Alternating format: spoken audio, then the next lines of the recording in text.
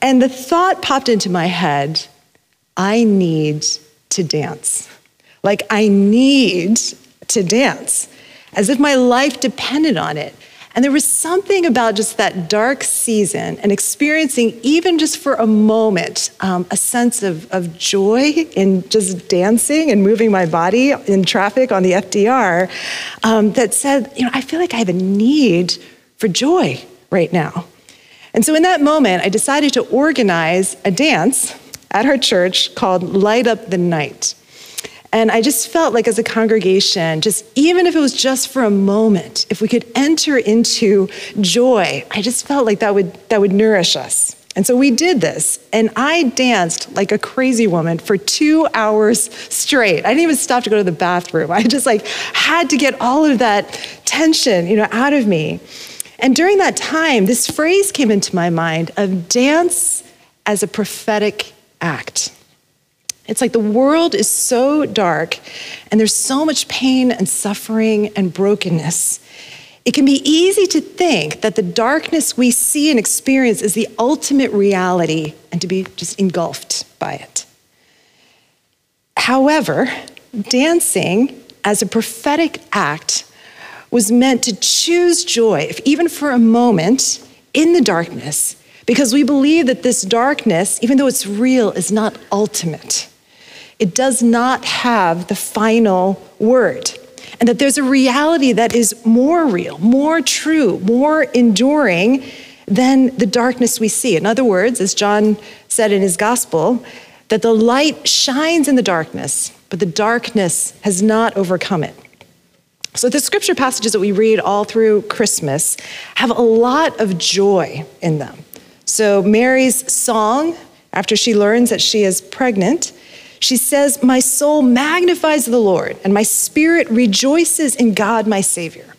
Think about the angels appearing to the shepherds and saying, "Do not be afraid, for see, I am bringing you good news of great joy for all the people." There's a prophet Isaiah in Isaiah 9 where he says, "The people who have walked in darkness have seen a great light. Those who lived in a land of deep darkness, on them light has shined. You have multiplied the nation. You have increased its joy. They rejoice before you as with joy in the harvest." And then today in the Isaiah reading from Isaiah 52, it says, "How beautiful upon the mountains are the feet of the messenger, who announces peace and brings good news, who says to Zion, your God reigns. Your sentinels lift up their voices. They sing for joy and they break forth into singing." And so here's what I want us to just reflect on this Christmas morning. They are saying these things not because their circumstances were so great back then, thousands of years ago, hundreds of years ago. And the first thing I want to just reflect on is that joy is not dependent on our circumstances. So think about the reality of the world of Isaiah and Luke and John and all the characters in the Christmas narrative, Mary, the shepherds. They were living, Isaiah was living in a time when Israel was getting pummeled and crushed by its enemies. And then all the characters of the Christmas narrative, they were living in the shadow of this brutal and oppressive Roman Empire. Now we can look at our world today and our country today and say, things are not great. There are really painful and hard things that are happening, and I don't think anyone would deny that. But history shows us that time and time again, that having emotionally unstable, immature men with vast political, financial, and military resources at their disposal is not a new thing. It's always been happening throughout human history. It's been there from the very beginning. It was true in Isaiah's time, it was true in Mary and John's time, and it's true in our time as well. So Dietrich Bonhoeffer says that there's a sort of joy that exists that knows nothing at all of the heart's pain, anguish, and dread. It does not last. It can only numb a person for a moment.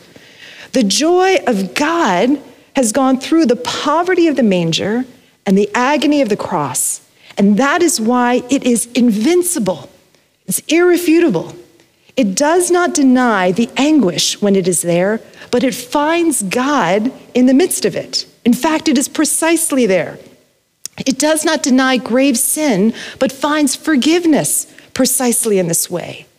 It looks death straight in the eye and finds life precisely within it.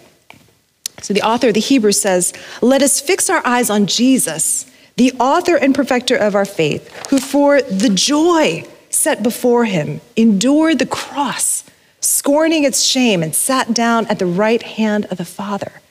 And that's why joy is invincible and irrefutable, because joy has overcome even death itself. The second thing is that joy is a byproduct of relationship with God. So John in his gospel, he doesn't use the word joy specifically, but what John is doing is he's giving us the content of the good news that brings great joy for all people. So he says that the word was there from the very beginning. This word called forth all beings into life.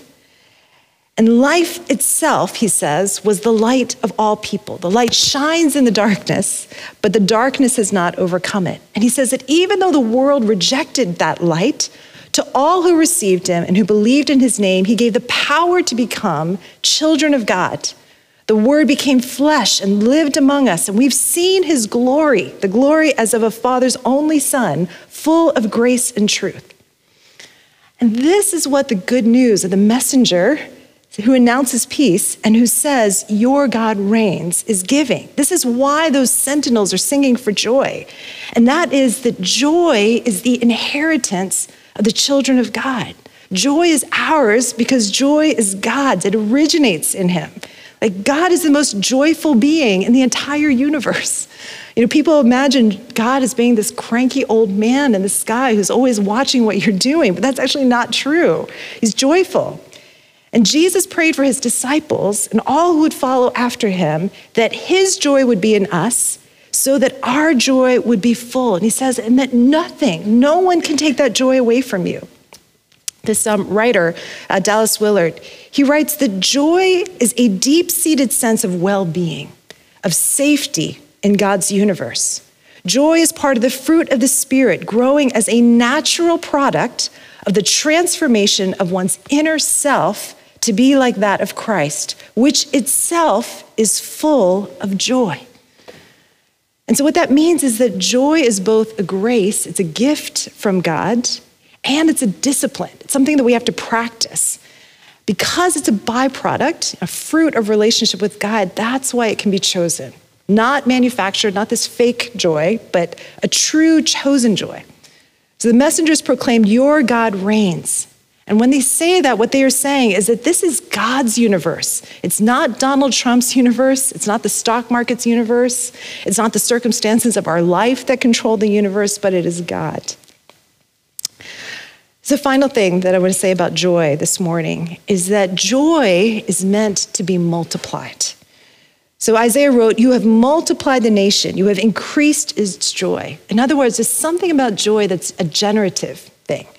So those of you who are parents have experienced this. So my friends, Jordan and Keegan, they had their baby girl, Lucy, last year. And their joy at being new parents was just so evident. Like, their Instagram feed was just constantly full of pictures of her with all these heart emojis on it, and it's pictures of them kissing her and like adoring her. Their joy was just overflowing.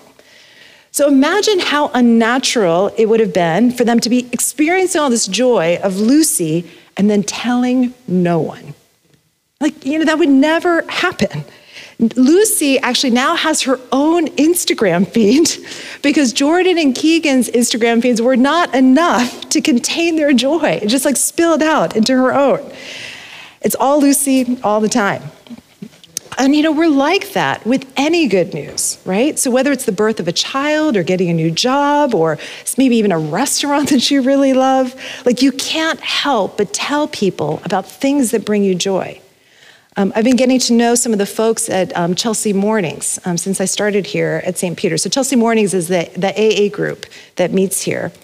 And when I talk to them, they can't not talk about how powerful and amazing AA has been in transforming their lives. You talk to them and they glow, they light up talking about it. And as they share what they've experienced in AA, they pass that on to me. They pass that joy on to me. And I feel encouraged hearing their testimonies and their stories.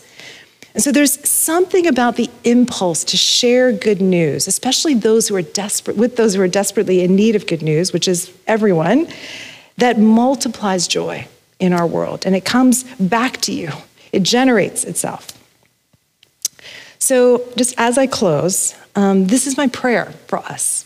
I don't know what is going on in your life. I don't know what it is that you're carrying in here this morning. But whatever may be happening now, in your life, in the life of our country, in our world, my prayer is that the joy of Christ would be yours this morning, that your joy might be full, and that joy might become light in you that shines in the darkness.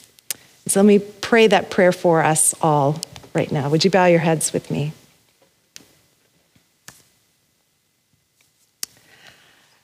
God, this morning we celebrate you, Jesus. We celebrate that you are the light of the world and that this light has shined in the darkness and the darkness cannot overcome it.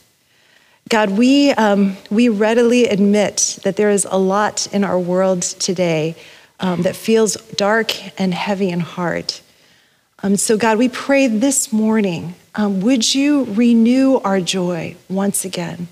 Would you help us to fix our eyes on you, Jesus, the author and perfecter of our faith, who for the joy set before you endured the cross and scorned its shame and sat down at the right hand of the Father. I pray for each person in these seats this morning and pray that whatever it is that they are carrying, Lord, that even now, in this moment, in this service, would you lift their hearts and lift their eyes to see you and to experience you carrying them through whatever it is that they are facing, whatever it is that burdens them, and to lift them and feel your strength and your comfort and your presence with them this day. And we pray all these things in the name of our Lord and Savior, Jesus Christ. Amen. Would you please stand with me as we affirm our faith in the words of the Nicene Creed?